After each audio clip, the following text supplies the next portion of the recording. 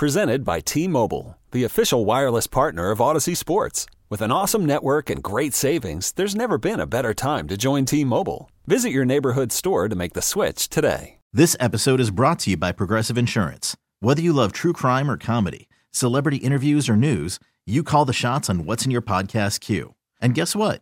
Now you can call them on your auto insurance too with the Name Your Price tool from Progressive. It works just the way it sounds. You tell Progressive how much you want to pay for car insurance, and they'll show you coverage options that fit your budget. Get your quote today at Progressive.com to join the over 28 million drivers who trust Progressive. Progressive Casualty Insurance Company and Affiliates. Price and coverage match limited by state law. In this wide world of sports, some stories can slip through the cracks. Now, before we do this, let's go over the ground rules. Pelican Brewing presents The Daily Ticker, where Dirt and Sprague visit with the insiders that are covering the stories you've heard about, and some you haven't. How'd you do that? Actually, I'm not even mad. It's amazing. The Daily Ticker with Dirt and Sprague is brought to you by Pelican Brewing, born at the beach. All right, Daily Ticker time here on a Monday, brought to you in the fan by Pelican Brewing Company, born at the beach, online at pelicanbrewing.com. And boy, oh boy, did we get some big news last night. We've been wondering, we've been waiting, and the announcement officially came that our boy Josh Pate of Late Kick Live, the Late Kick Podcast, is coming to Eugene, Oregon this weekend for Oregon and UCLA. And he joins us now on the show, Pac-12 Pate himself at Late Kick Josh. Josh, good morning to you. First off, I really enjoyed the show last night. I was sitting around watching Sunday Night Football. I got the notification. It's starting. I got to tune in. And I want to get to Oregon and UCLA because I don't know your history at Autzen and how many times you've been out here, but I need to start. Like, that Alabama-Tennessee game is one of the greatest college football games that I have ever seen. You were on the sidelines for that. Just walk me through the emotions of everything in the day, Tennessee winning the game, carrying the goalposts of the bars and the river. Like, just what was that scene like in Knoxville this weekend? I've never seen anything like it, and I'm at a big one every week. I mean, I get to here's my situation. I get to handpick where I go every week, and so we're at a lot of big games, a lot of big environments. I've seen Bama on the road, I don't know how many dozen times. I've never heard a place like that. You know, when I was growing up, I heard stories of what Tennessee and Neyland Stadium used to be back when they were a national power and how loud that place could be. And I've been up there a few times, and it's been impressive. But, man, it was like a different world, like a different planet Saturday. Alabama had more penalty yardage than they did rushing yardage, and that is due in large part to the environment they played in. Also an undisciplined team right now, but make no mistake, had that game been in Tuscaloosa, I don't think you're seeing 17 penalties for 130 yards. It was hard to function. The only time I've ever considered putting earplugs in, ever, was that day, Saturday. But I got to tell you, when you get to a point, it's kind of weird when you look at crowd dynamics and crowd control. We've been on the field several times when fields get stormed. And you start to realize whether it's going to happen or whether it's not. And there was no question if they were going to hit that field goal, they were coming on the field. And Tennessee was ready for it. I mean, they already had backup goalposts made. So when that happened, it was like seeing someone take a bunch of TNT to a dam. And all of that pent-up rage and frustration from 15 years of not beating Alabama just came pouring out. I mean, so many folks were crying. You had 70-year-old people down there. You had 17-year-old people down there.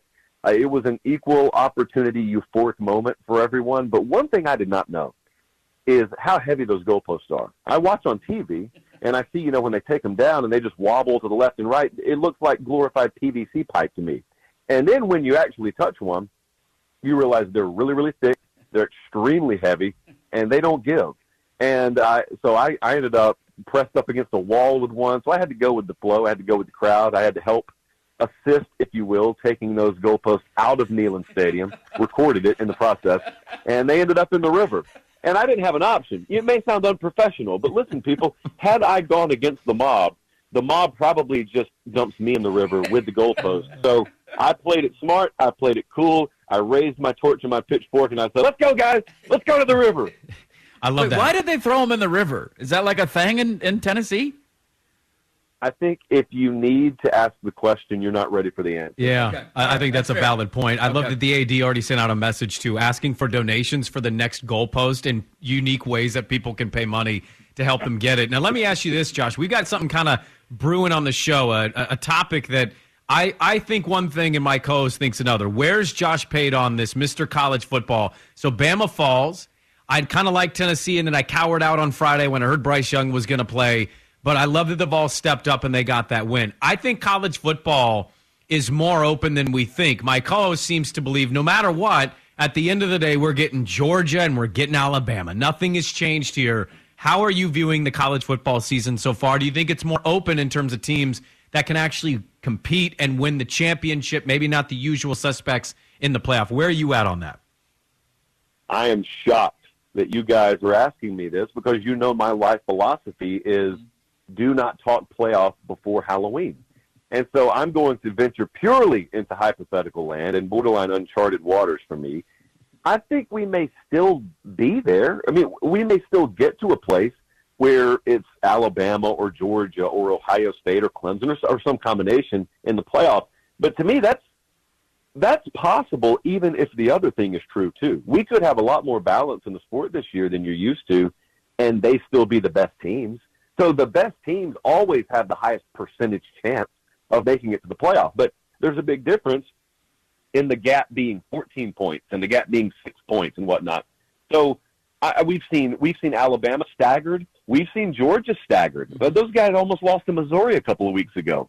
So Ohio State struggled in week 1 against Notre Dame. I think Ohio State's the one that people are watching right now, because if we see Ohio State, it seems unlikely, but if we see them stumble, even in a win, if we see them stumble, I think that will signify that the entire landscape is wide open this year, and it's anybody's ball game. Now, that doesn't mean they're not still the favorites, but yeah, I think that both things are true.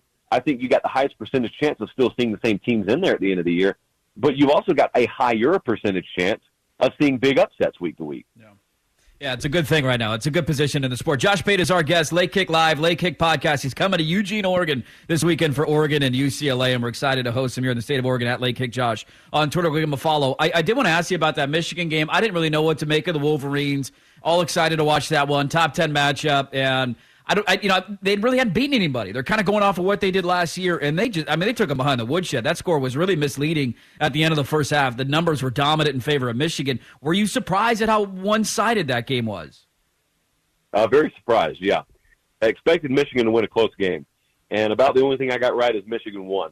When they got to halftime, I don't know if you guys saw that video of the little dust-up in the tunnel. Yeah. When they got to halftime, and it was only 16-14, and I say only very sarcastically, it was only 16-14. Your eyes may have looked at that scoreboard if you weren't watching the game and said, oh, look, it's a razor-tight game there in Ann Arbor, and it wasn't. Michigan had an 18-1 first down edge at halftime. The only way that Penn State had scored was a really I'm not going to say lucky. It was a 62-yard run by Sean Clifford with a knee brace on. So that's great, but it was never going to happen again. They had a ball tipped up in the air 14 times and taken back to the house. So that's great, but that's never going to happen again. Nothing Penn State did in the first half was duplicable. What Michigan was doing was basically cooking them. And Penn State's all excited at halftime like the frog in the pot of boiling water because the water had only gotten warm. So they don't even know they're getting boiled to death, but they've already started to die. And then in the second half, Michigan ends up running for over 400 yards. They had, I think, 3 or 4 guys top 60 yards on the ground. So it was a really, really thorough performance. And now it starts to set up the hierarchy in that division over there. But the other thing is Penn State, they're going back home. They got Minnesota this Saturday night. That's the whiteout game. Mm-hmm. And then they've got Ohio State the next week. So this was the beginning of a critical 3-game stretch for them. And you could see them totally out of the picture after the next 7 to 14 days. But with Michigan, I said this in August, and I'm only reaffirming my stance now. I think this team's ceiling is higher than last year, and that team went to the playoff. I think this team, even losing Aiden Hutchinson and Ojabo to the draft, they, in the aggregate, I think have fortified and upgraded their team. And I think finally you're starting to see them flex a little bit. One of the big flaws some college football fans make is just because you hadn't played anyone, they think that's an indictment on your team. Like the Buffalo Bills could descend to the Big Ten, and I guarantee you if they played 5 cream puffs the first 5 weeks, no matter that your eyeballs told you, wow, that's an actual NFL team playing college football, some dude in the comments section would say, Well, they hadn't played anyone. It's like you can play who's on your schedule, man. Good. You can be a very good team and also have not played anyone yet. So I think that's what Michigan was until last week. All right, look, you're coming to Eugene this week. This is a big moment for us on the West Coast. We don't get people like you to come out here very often. Game day's going to be here as well, so it's a big, big game. I guess I'd ask you on this Monday, one, I am curious, what day are you actually going to be in town, in Eugene, doing the show, getting ready, seeing the environment, and then also, what's your Monday read on UCLA-Oregon? This spread is 6. I'm confused by that. What's your read on the matchup? Well, first off, in 30 seconds, why does it confuse you? Because I think UCLA is a pretty good football team. They're similar to Michigan. They got similar that, to Michigan. Everybody said they didn't play anybody, and then they played 2 teams and they beat them both. And they played really well. And so now, Autzen is I think you're going to discover it's one of the loudest environments you've ever been in. It's a great stadium. It's a great venue. But, Chip Kelly's got a team of just experience. You got Bobo out there. You got Charbonneau. You got DTR. I mean, this team's not coming in wide-eyed freshmen. This is an experienced team that's played in Eugene before. And it kind of feels like a field goal game. Maybe I'll be wrong on that, but that's why. Okay, I agree with that. So whatever value you give home field advantage, that's what I would make the line on this game. So I would say 3.5 or 4, because that's what an odds maker would claim the value of Autzen Stadium is. And then I would hear a bunch of Duck fans disagree with that, and that's great. That's college football. So we're going to get out there. We're going to do the show in Nashville Thursday night, and then I'll fly out Friday morning. Should be there midday to do some live hits for CBS. I've never been out there before. I've never been to the state of Oregon before. Ooh. Pathetic though that may be, I've never been out there before. So I'm very much looking forward to this. And I also think that, when you talk about home field, usually the kind of folks who handle the road the best are the more veteran-type players. DTR is one of those, obviously. You'd mentioned Charbonnet. But also, I think that it's really interesting when you get to see a veteran coach like Chip Kelly against a rookie coach like Dan Lanning. And the rookie coach happens to be the one that the odds say should be favored. Sometimes it works out, sometimes it doesn't. That's always a fun dynamic, to be able to watch an opposing coach with all these years under his belt sell his team on the fact that we're going on the road, backs against the wall, us against the world. They don't think we can win. So, I mean, especially with 18 to 22-year-olds, that stuff matters more so than it does in the pros. I think it's going to be an excellent game. I would be very surprised if that's some 17 to 20-point margin either way. Well, I know I'm breaking out the white shirt to wear for the pregame show Saturday down at Autzen, so I can get a photo with Josh Pate rocking my white T-shirt. We'll do the pregame show down there, so I'll see it. Now, you got a bit of a beef with College Game Day, don't you? Isn't like they won't let your signs up or something like that?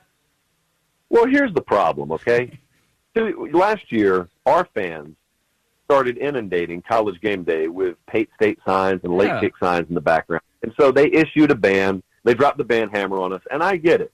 But then I start getting my phone blown up a couple days ago. It seems that Game Day had used one of my clips on the broadcast. Ooh. And so it's complicated. It's like that relationship where you keep seeing the text bubbles, but then she backspaces, and I don't know where we stand right now.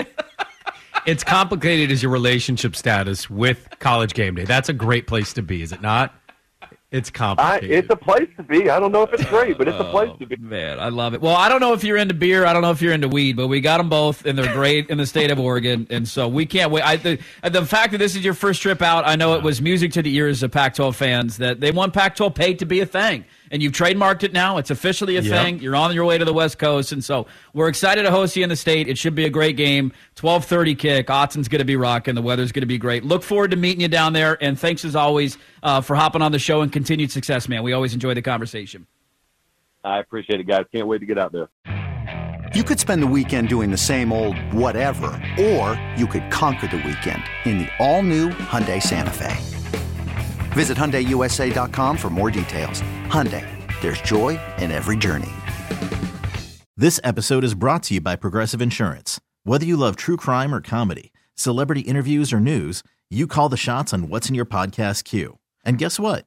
Now you can call them on your auto insurance too with the Name Your Price tool from Progressive. It works just the way it sounds. You tell Progressive how much you want to pay for car insurance, and they'll show you coverage options that fit your budget. Get your quote today at Progressive.com to join the over 28 million drivers who trust Progressive. Progressive Casualty Insurance Company and Affiliates. Price and coverage match limited by state law.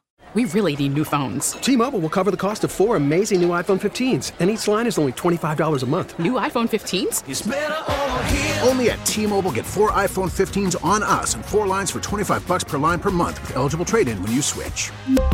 Minimum of 4 lines for $25 per line per month with autopay discount using debit or bank account. $5 more per line without autopay, plus taxes and fees. Phone fee at 24 monthly bill credits for well-qualified customers. Contact us before canceling account to continue bill credits or credit stop and balance on required finance agreement due. $35 per line connection charge applies. See T-Mobile.com.